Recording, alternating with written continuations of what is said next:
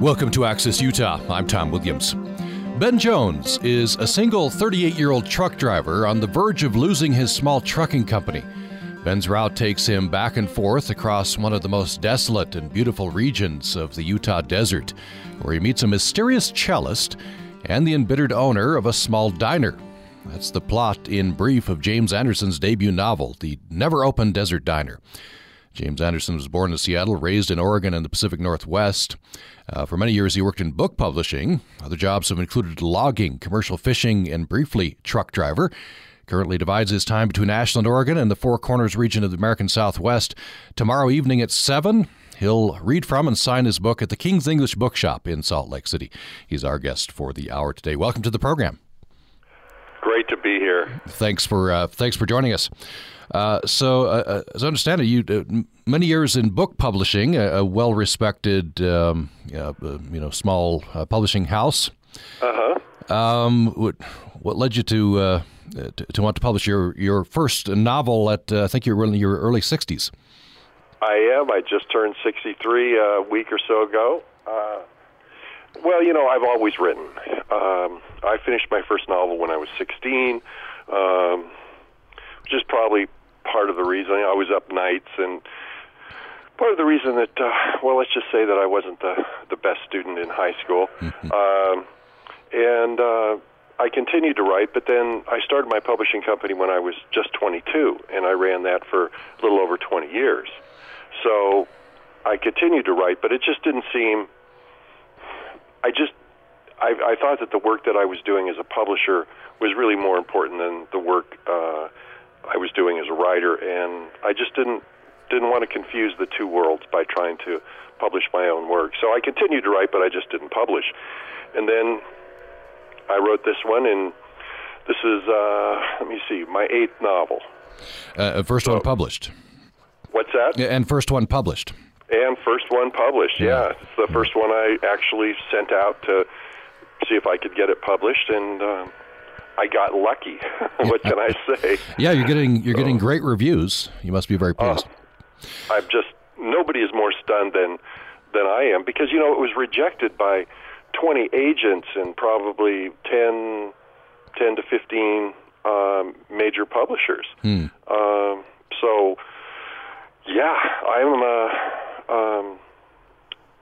I'm a happy guy. It's just the response to the book has just been amazing. Tell me about advice you got. I've been reading an interview you gave. Advice you got. You're 60, early 60s. Some told you that's too old. They did. I heard that a few times, mostly because publishers and agents are looking for somebody that's going to have a career. And, just to be candid about it, it was, you're 60 years old. Just don't think there's going to be much of a career there. I don't know. They may be right. I hope not. But, they were looking for how many books there might be. And, nobody can guarantee that. So there was that sort of, I don't know, I hate to call it ageism, that kind of went along with it. But, I persevered because my personal feeling is it's the writing that counts.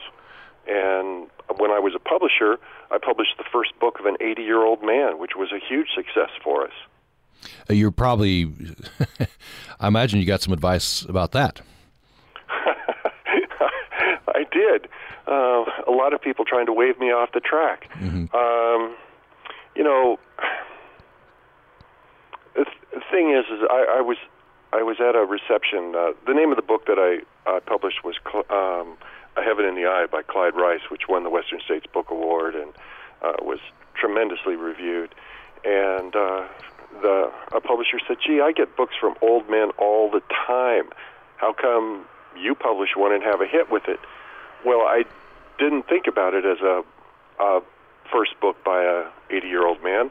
I thought about it as a great story with incredible writing. And that's pretty much the way I look at everything. I didn't sit down to write a mystery either. I sat down to simply write the best novel I could write. And Mr. Rice went on to publish another couple of books before he died, I believe. He did.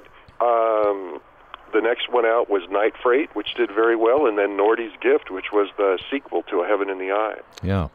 And and they all did very well, and two of them went into paperback. So, why set this novel in Utah? What was the attraction there? Oh my gosh, I've spent a fair amount of time in Utah. I've driven across it many times over 30 years, and there's something magical about the Utah desert, about the desert in general, but for me in particular, for the Utah desert. I've been asked many times in the tour and on interviews, is any part of this book true? And my answer is the light. The Utah light is true. And there's a fullness of nothing in the desert that brings everything that truly matters into sharp relief. And that captured me. And I was spending a lot of time driving around. It was a particularly difficult time in my life. And in fact, the novel I had been working on was on a computer. I'd been working on a novel for between 4 and 5 years, and it was on a computer, and the computer was stolen. And so as I was traveling around, I started writing The Never Open Desert Diner. And, having a truck driver, somebody who's engaged with the weather and the landscape, as well as the people, that really appealed to me. You were a truck driver briefly. Tell me about that. Well, it was very briefly. I was very young, and I drove for a building supply company, and I worked for about a month, and I was driving about 10 tons of mortar and brick and so on, and I was very young, and there was a very attractive young woman to my left as I was driving down the road, and of course my head turned, and when my head turned back, there was a 7-Up truck stopped in the middle of the road, and a few seconds later there were building supplies and 7-Up all over the road, and the owners of the supply company thought that maybe I should look for something that was, as they say, a better fit. So I was summarily fired. But I did enjoy that job, and I have tremendous respect for truck drivers. Yeah, truck drivers, as you say, you've said, bring us, I guess, most of our stuff. There are other modes of transportation, but trucking brings a lot of it. They do, and it's imagine piloting, especially for the big OTR guys, piloting a 747 down an alleyway with little creatures buzzing all around you. If you lose your focus, there's going to be tragedy. So these guys bring us everything, and most people on the road, including myself from time to time, you've got a line of trucks and you're going, oh no, and we don't think that about how they're bringing, food to us, clothes, everything that we need, and that's part of what Ben does. Ben delivers to kind of desert eccentrics, and he brings them chili and barbed wire and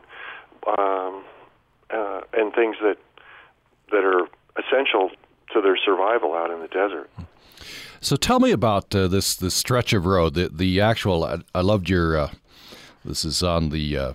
Sort of the disclaimers page. Never Open Desert Diner is a work of fiction.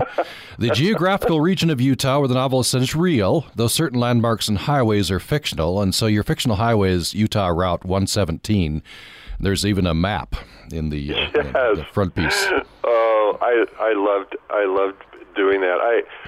I just want to tell you a funny story. I was reading in Boston, and I thought it was going pretty well. And afterward, a young woman walked up to me, and she said, "You know, I've been in Utah, and while you were reading, I Googled Highway 117, and she said, it's not where you say it is, right, and it's only a half mile long." That's right. She said, "Do you have a response to that?" And I said, "Yes. Fiction. Yeah. It's fiction." I was thinking I must have really failed with her if she spent the time not listening to me read, but Googling a detail of the book. Right. But there are roads out there, smaller ones, and there are some rail headings and so on. But I wanted a 100-mile stretch. So Ben drives 100 miles out and back. The little town that he goes to, the former coal mining town, is called Rockmuse. That doesn't exist either, and that's right underneath the mesa. So, yes, I made that up, but it's real to me. Mm-hmm. What can I say? Well, I have to say I Googled it as well. For different, and I saw the map, and I get out to Carbon County every once in a while, and I was hoping that 117 was there. I wanted to drive this. I guess I'll have to drive it in my mind, but you take a 191, which really is there. Yes. And after Wellington, you 117, the fictional 117 continues east and then south. Right. From there. It's not 117, and it's smaller, but I think you go out towards Mounds and Horse Canyon and out towards the mesa that way. Yeah. So tell me about this stretch. You said this is an interview with the Salt Lake Tribune. You said every time as you would drive from Colorado up to Oregon, every time I got to this stretch from Green River up through Soldiers Pass, something came over me, and I would often just stop and walk for hours. There's something about that area. Tell me about that. It's true. It's hard to explain without it making it sound too ethereal. But I was driving out there and looking towards the mesa, and at one point, all the descriptions of light and sand and so on that are in the book, those are a combination of all my experiences out there. I actually had that one experience that ends the book with the light up just above Helper as you drive towards, on 191, as you drive towards Salt Lake City. But my friend Bruce Berger wrote this wonderful book, which I consider kind of source material for mine, called The Telling Distance: Conversations with the American Desert. I actually published that book when I was a publisher 25 years ago. And he talks in that book about the quality of the light, and there is something about that distance that just draws you. It just draws you in, and you just want to become that distance. You say you have your protagonists say that it's best in the desert. You get the best view of the desert looking away from the sun. If you're in afternoon, you look east. You look east, and that also at King's English, I'm going to read How to Look at a Desert Sunset by Bruce Berger, which is just a small little piece from his book, The Telling Distance. And he writes about how people try to look at the sunset with binoculars and so on, but it's the reflection of the sunset against the geology, against the rocks and the lichen to the east that is really spectacular. And so that's what's behind that. And I have actually done what he suggests in that little piece from his book. And when you're looking at at the light, the sunset light off of the geological formations to the east. It really is a surreal experience. I wonder, you mentioned that last page. There's beautiful writing there. Would that be okay for you to read that? Do you have your book with you? If you start with the second paragraph, you won't reveal anything. Yeah, let's not reveal anything. Don't want to reveal too much. Have people read the book, but Sure. You talk about the light in the desert here. Sure. The first month I drove 117, I decided to go to the end of the road, just to say I'd done it. The pavement terminated with an abrupt edge as clean and final as if the asphalt were a piece of blackboard lopped off by a pair of industrial shears. There was no barricade or warning of any kind. The end of my world. It was the kind of long, average day that an ordinary miracle might slap the boredom off your face. The sun descended behind me. I got out and leaned against the front bumper and finished a bit of sandwich left over from lunch. The truck idled quietly behind me. I tilted my head and stared up the granite wall. In the blink of an eye, I was awash in an unearthly glow. It could have been a minute or 10,000 years. I forgot my name.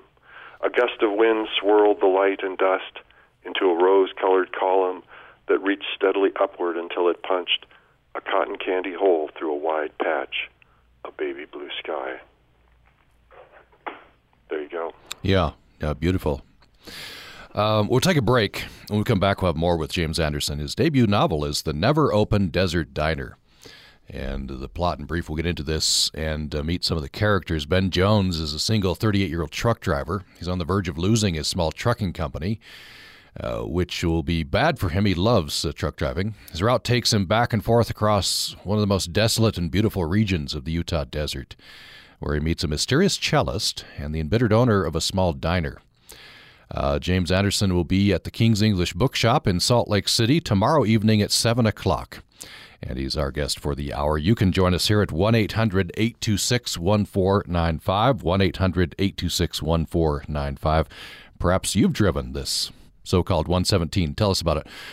And you can join us on email to upraccess@gmail.com. More following the break. Hi, it's Lynn Rossetto Casper. This week on The Splendid Table, we look at the real food of Lebanon, fragrant with spices and drizzles of mysterious flower waters. And then we meet a man who's mapped out the London Underground according to its sounds and how they taste. That's The Splendid Table, the show about life's appetites from APM. Tuesday morning at 10 on Utah Public Radio.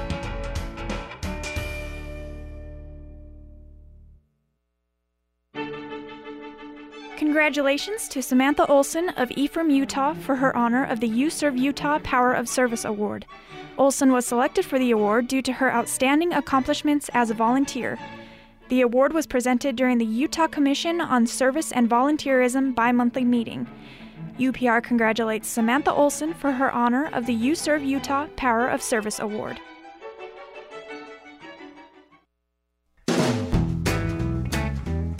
This is Terry Guy, Business Development Manager for Utah Public Radio. Underwriting public radio enhances a corporate image and projects quality, credibility, and stability. Separate your organization from the competition and reach a quality audience. To include UPR in your branding campaign, call 435-797-3215.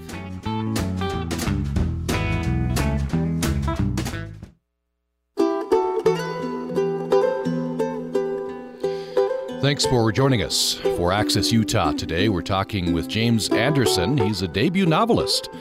Published his first novel in his early 60s. It's getting grave reviews, including from the New York Times and others.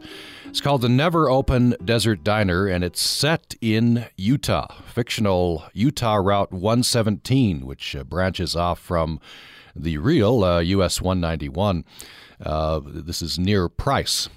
And we meet Ben Jones, who's a 38-year-old truck driver on the verge of losing his small trucking company. His route takes him back and forth across this most desolate and beautiful region of the Utah desert. He meets a mysterious cellist and the embittered owner of a small diner. You can join us here in the conversation at 1-800-826-1495 or by email to upraccess@gmail.com, and we're on Twitter at Utah Public Radio. James Anderson will read from and sign his book tomorrow evening at 7 o'clock at the King's English Bookshop in Salt Lake City. So, James Anderson, I wonder if you read another passage, page 4. This introduces us to the well-known desert diner that locals call the never-open desert diner. We'll talk about why. Maybe you can start with the third paragraph, US 191 there, and continue continue the paragraph on the top of page 5. Okay. Let me see here. You'd think I'd have this memorized, wouldn't you? Okay, so you wanted me to start where? The third paragraph, US 191, the main highway. Okay. Yeah. US 191 is the main highway north and south out of Price, Utah. North led to Salt Lake City. Due south took you to Green River and eventually Moab. The turnoff for State Road 117 is about 20 miles from the city limits of Price. 10 miles east, down 117 on the left, surrounded by miles of flat, rugged nothing, you will come upon the well-known Desert Diner. From 1955 to 1987, the diner appeared in dozens of B movies. There were the desert horror thriller movies, the desert biker mayhem movies, and the movies where someone, usually an attractive young woman, drove across the desert alone, and some bad stuff happened. Once in a while, it's possible to catch one of these low-budget gems on cable. I always cheered when the diner filled the screen. My personal favorites involved atomic monsters or aliens terrorizing small-town desert locals. The locals eventually triumphed and saved the planet. Their victory was usually accomplished with little more than a car battery, a couple of Winchester rifles, and a visiting college professor who had a crazy theory, and a wild, beautiful daughter. The diner was originally built in 1929. Its pale gravel driveway, antique glass bubble gas pumps, white adobe walls, and green trim made it seem familiar, almost like a home you'd known all your life, but never visited. Even the most hardened, sun-struck driver slowed down and smiled. Very good. We're introduced to the diner here. You've nailed the B movies, by the way. That's the plot of all of them, I think. Yeah. They use they're so much fun, places have histories, have personal histories, and to kind of capture the diner. It's an archetype. The desert diner is an archetype, and I hope I did that because I've actually heard from people who say I know exactly where that diner is, and I'm sure that it's so ubiquitous that a lot of people think they know that diner. And this diner is haunted in a way, isn't it? It's there's a tragedy happened there. Yes, and that's the story behind Walt Butterfield. He's 79 years old. He's an extreme loner. The thing that's interesting about the diner is that he keeps it absolutely perfect. Everything is spit polished and pristine, and yet never open. Which is how it gets its name among the locals, because there are billboards that from a long time ago that advertise it, and so many people had stopped that somebody spray painted the billboard to call it the Never Open Desert Diner instead of the well-known Desert Diner. Yeah, I guess a tourist, a person traveling on 191, was angry when the billboard wasn't true. Yes. Well, cool drinks, pie, the signs. Yeah.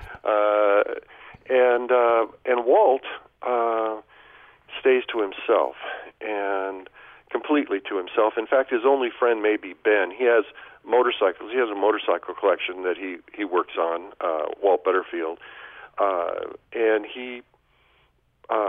Ben brings in motorcycle parts. These are older motorcycles that he's collected over the years. And the thing about Walt is that he's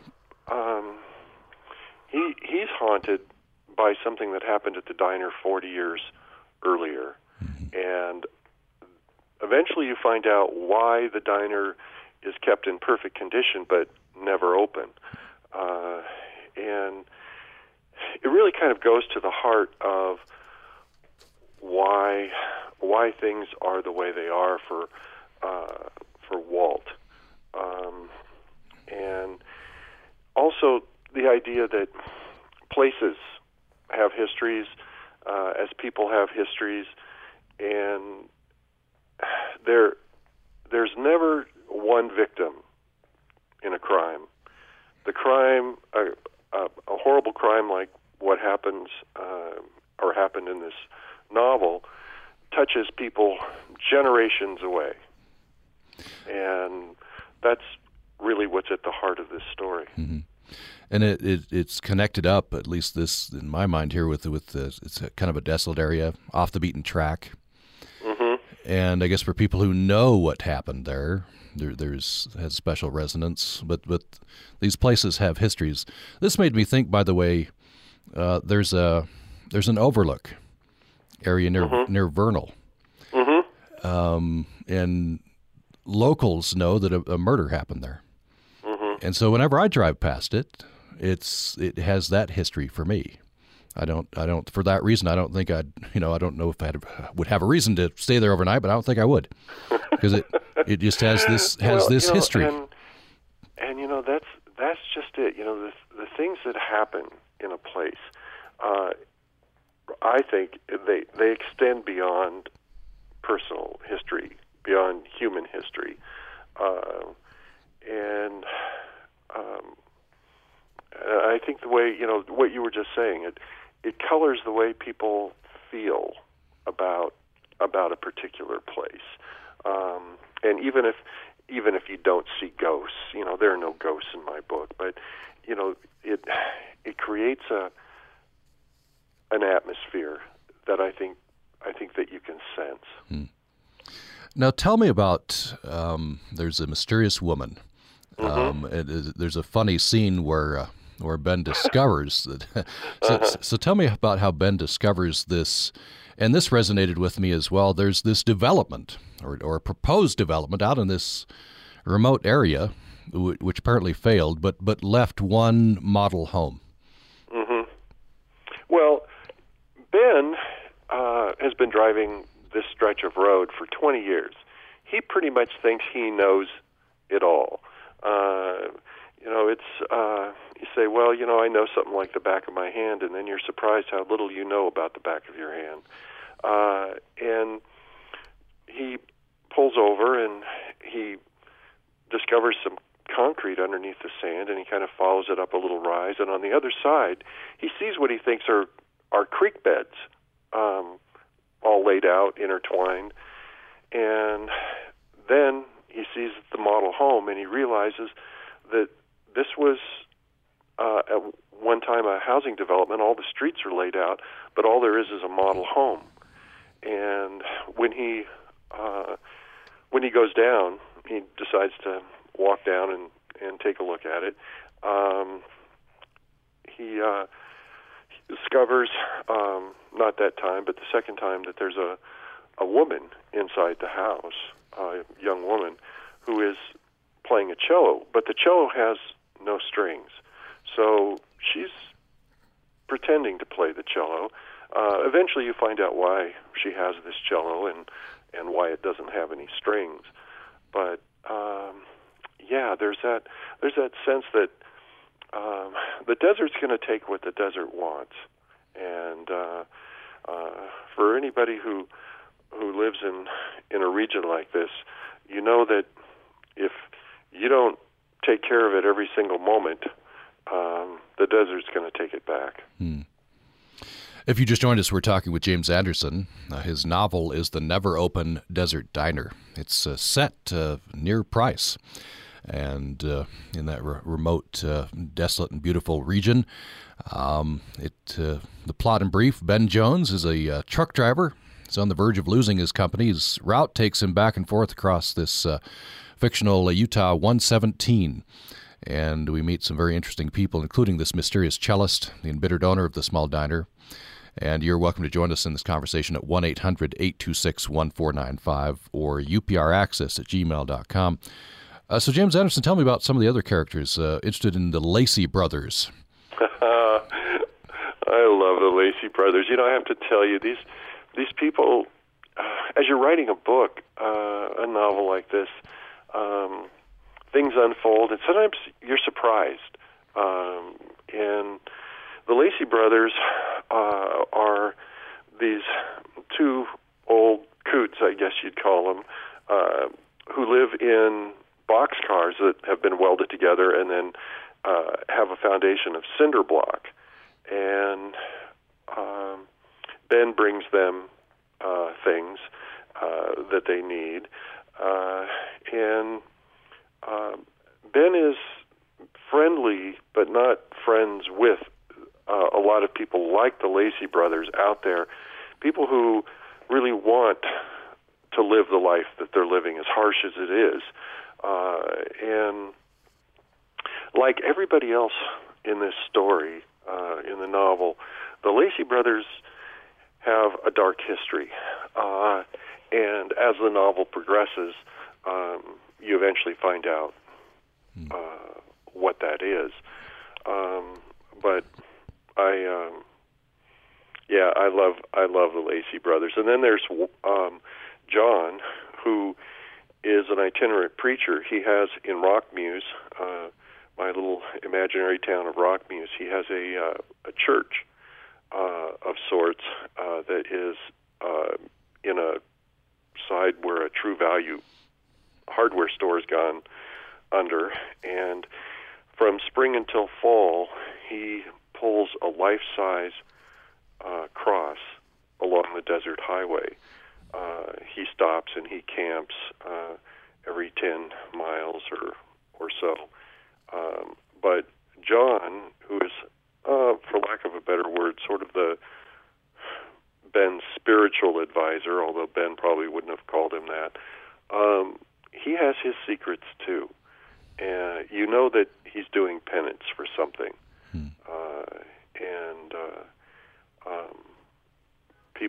People sort of accept that eccentricity. And so he's an interesting guy. Ben actually stops and talks to him, brings him water, and so on. So and then there's Jenny, who actually turns out to be the heroine of the novel. She's 17, 8 months pregnant. She's working nights at Walmart. She's homeless, and she's a fascinating character. It's funny how you use words that we know in the West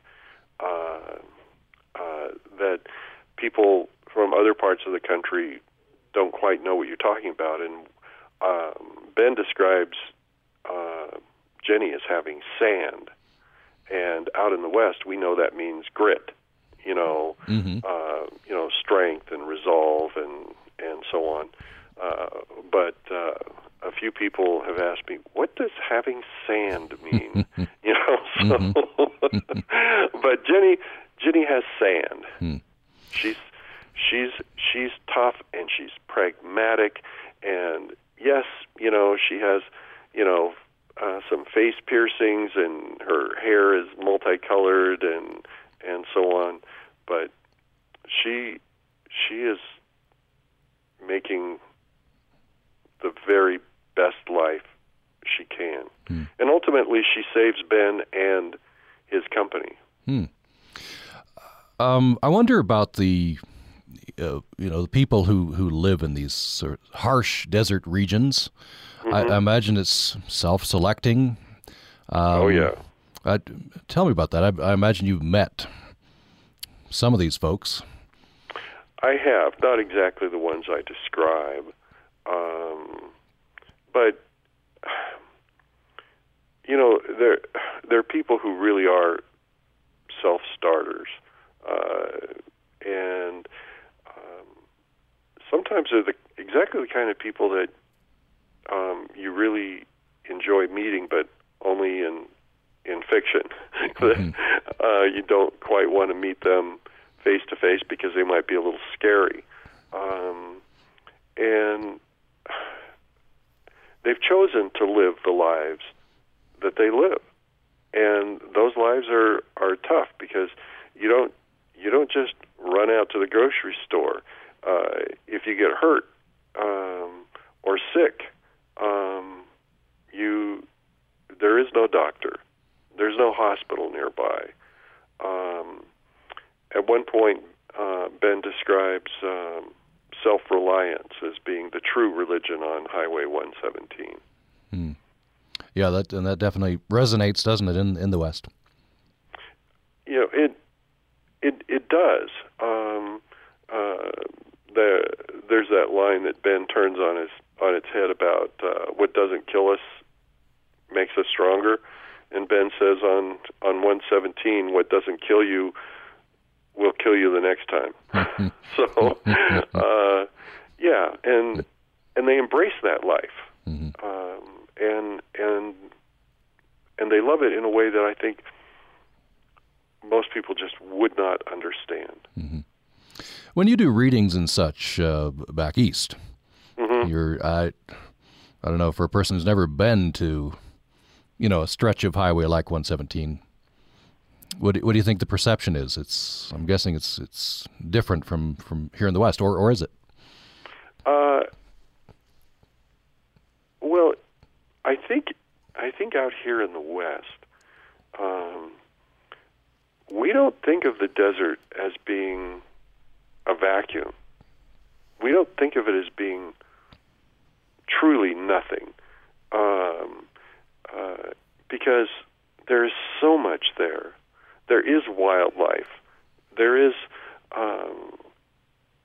there's tremendous, tenacious life, and I think that sometimes the perception in the East, for people who've never been out there, is that it is just a totally barren wasteland. But for those of us who live out here, and most of the western United States is desert. Even Oregon, my home state, a lot of people think of it as of Oregon having to do with rain, which is true, but that's only one strip. 2/3 of Oregon is desert, just like what I describe in Utah.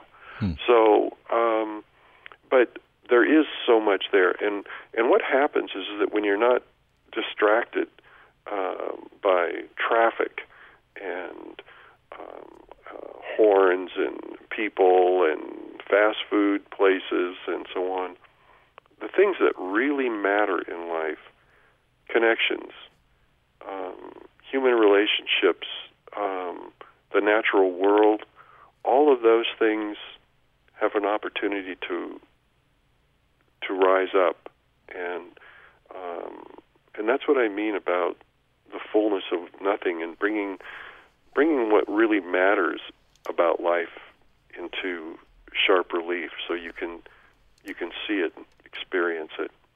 Does that answer your question? Yes, certainly does. And your answer there just blew the premise of my next question. But I'm sorry. I'll limp forward with it. I was going to compare and contrast Oregon with the Four Corners. You split your time between the two, and I wonder what draws you to the Four Corners region. Well, I've spent a lot of time in Mesa Verde, and around Durango, and Moab, and again, the experience of being in Mesa Verde, way up there on that plateau where the ancient Pueblans had their cliff dwellings.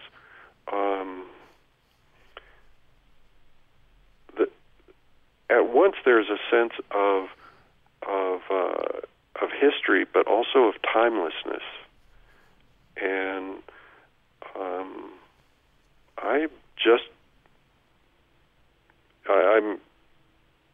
I'm lost in the natural beauty and the atmosphere of being there, And of course, the disappearance, that's a bit of a mystery.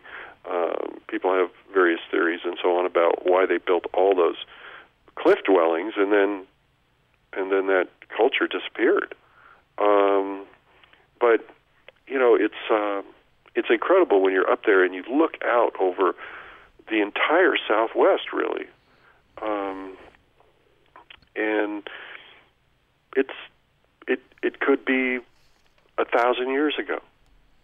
It's the same view, that same sense of life fighting to get a foothold. Let's take another break. When we come back, more with James Anderson. His debut novel, The Never Open Desert Diner, is getting rave reviews, and it's out and available now. He's coming to Salt Lake City tomorrow evening, 7 o'clock, King's English Bookshop, for reading and signing. You're invited to that. You're invited to join this conversation at 1-800-826-1495 or upraccess@gmail.com. We're also on Twitter at Utah Public Radio. When we come back, I want to delve into this statement. This is in the Tribune interview. James Anderson says, "I don't like my mysteries formulaic." And I'm joining that up with a very interesting list of writers that he includes in his dedication page. More following the break. You spend your day, or part of it anyway, with your eyes glued to your computer or your phone, and really, you feel kind of hollow, don't you? We feel that our emotions are missing from the digital world and our digital experiences, and at Affectiva, our vision is to bring that emotion into the equation. I'm Kai Resdal. Emotionally intelligent computers are closer than you'd think. The story next time on Marketplace from 8 p.m. Tuesday night at 7 on Utah Public Radio.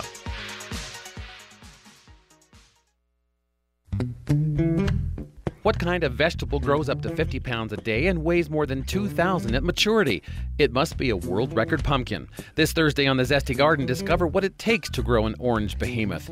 Then, matrophagy, literally meaning to feed on mother. Diane Alston explains how and why an arachnid mother gives of herself, in the most literal sense. And on Petals and Prose, Nancy Williams explores another chapter of refuge. It's the Zesty Garden this Thursday morning at 10 from Utah Public Radio.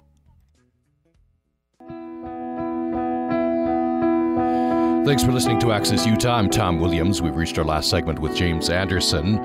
He was born in Seattle, raised in Oregon.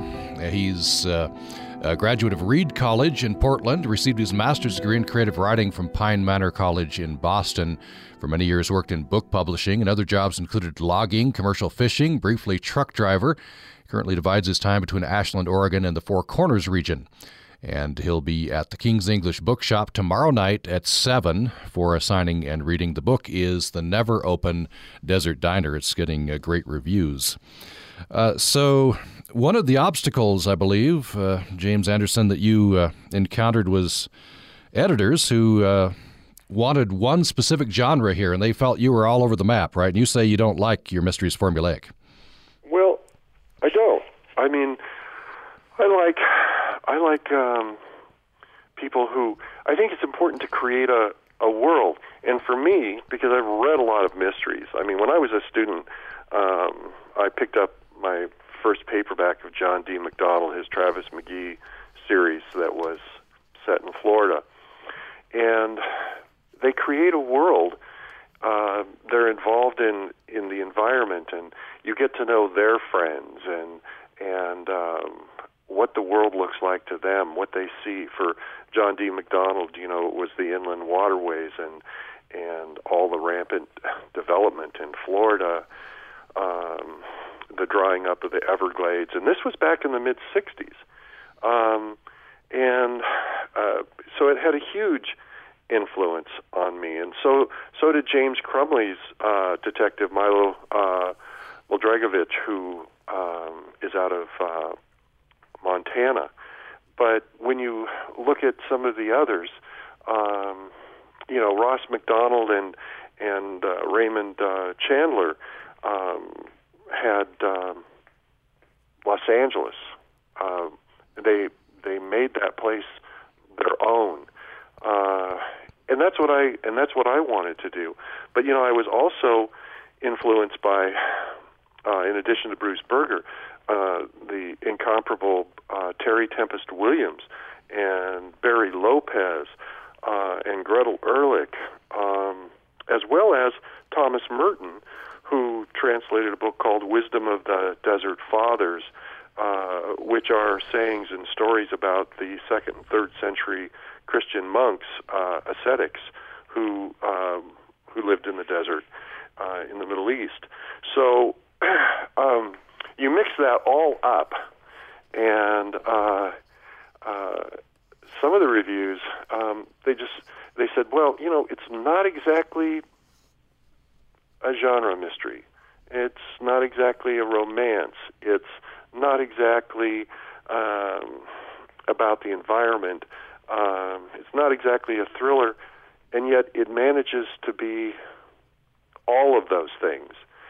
And I think that there are some people that like just one flavor in their ice cream, and then there are those of us who like lots of different flavors.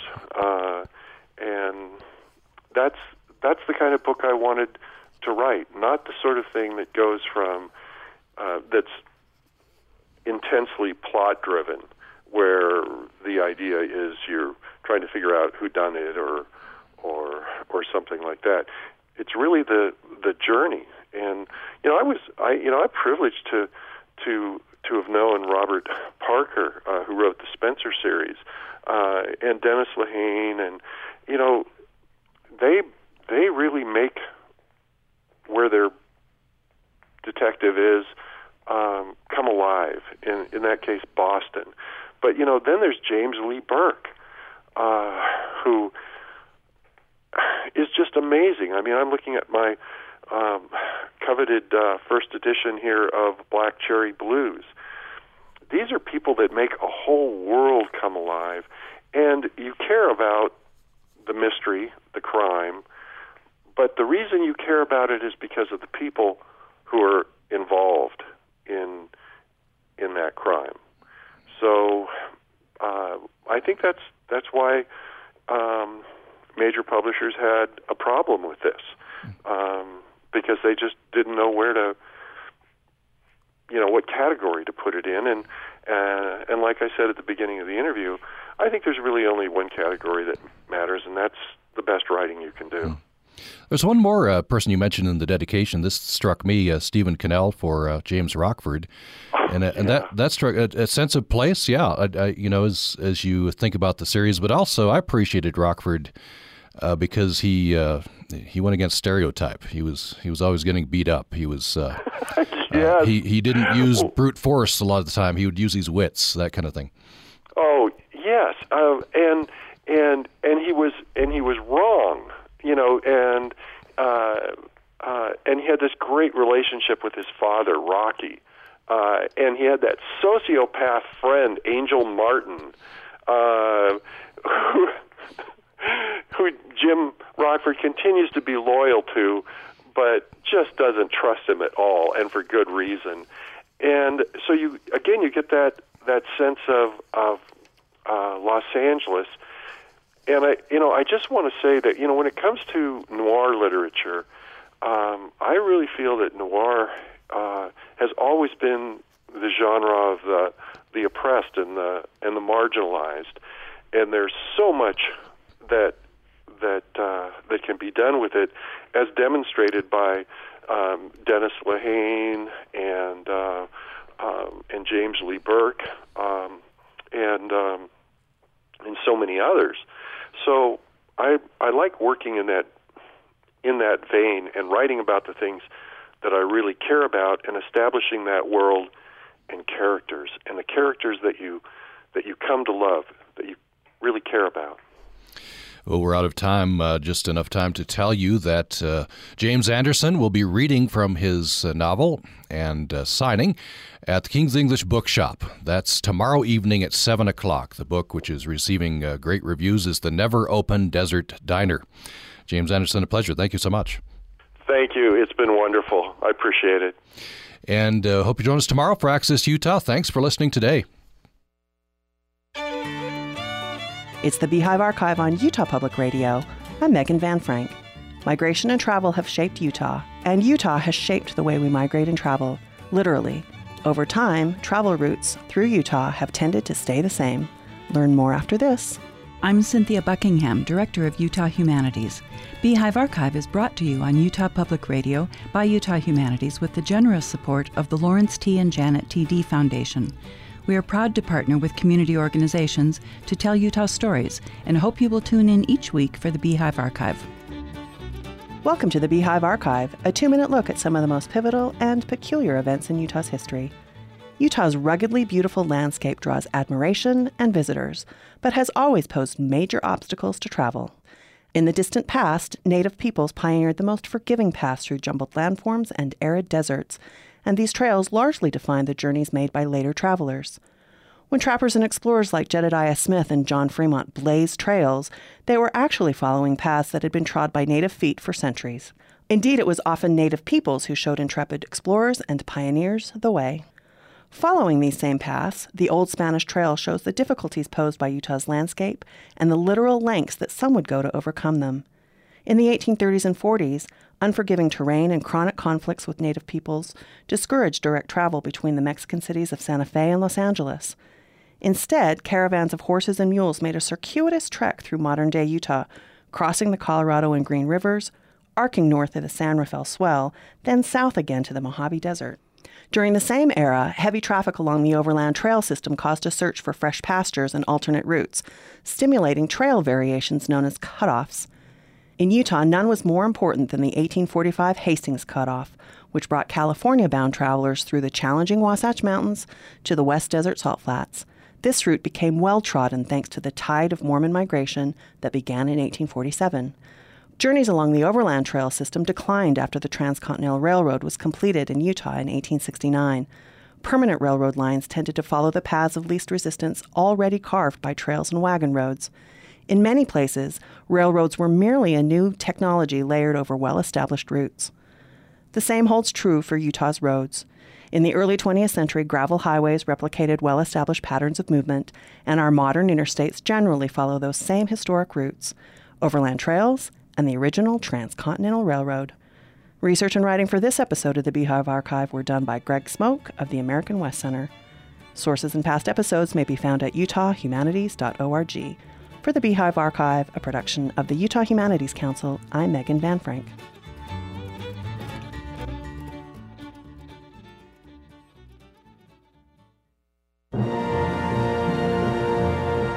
After hearing the Symphony No. 8 by Anton Bruckner, a critic said the music provided a glimpse of the infinite.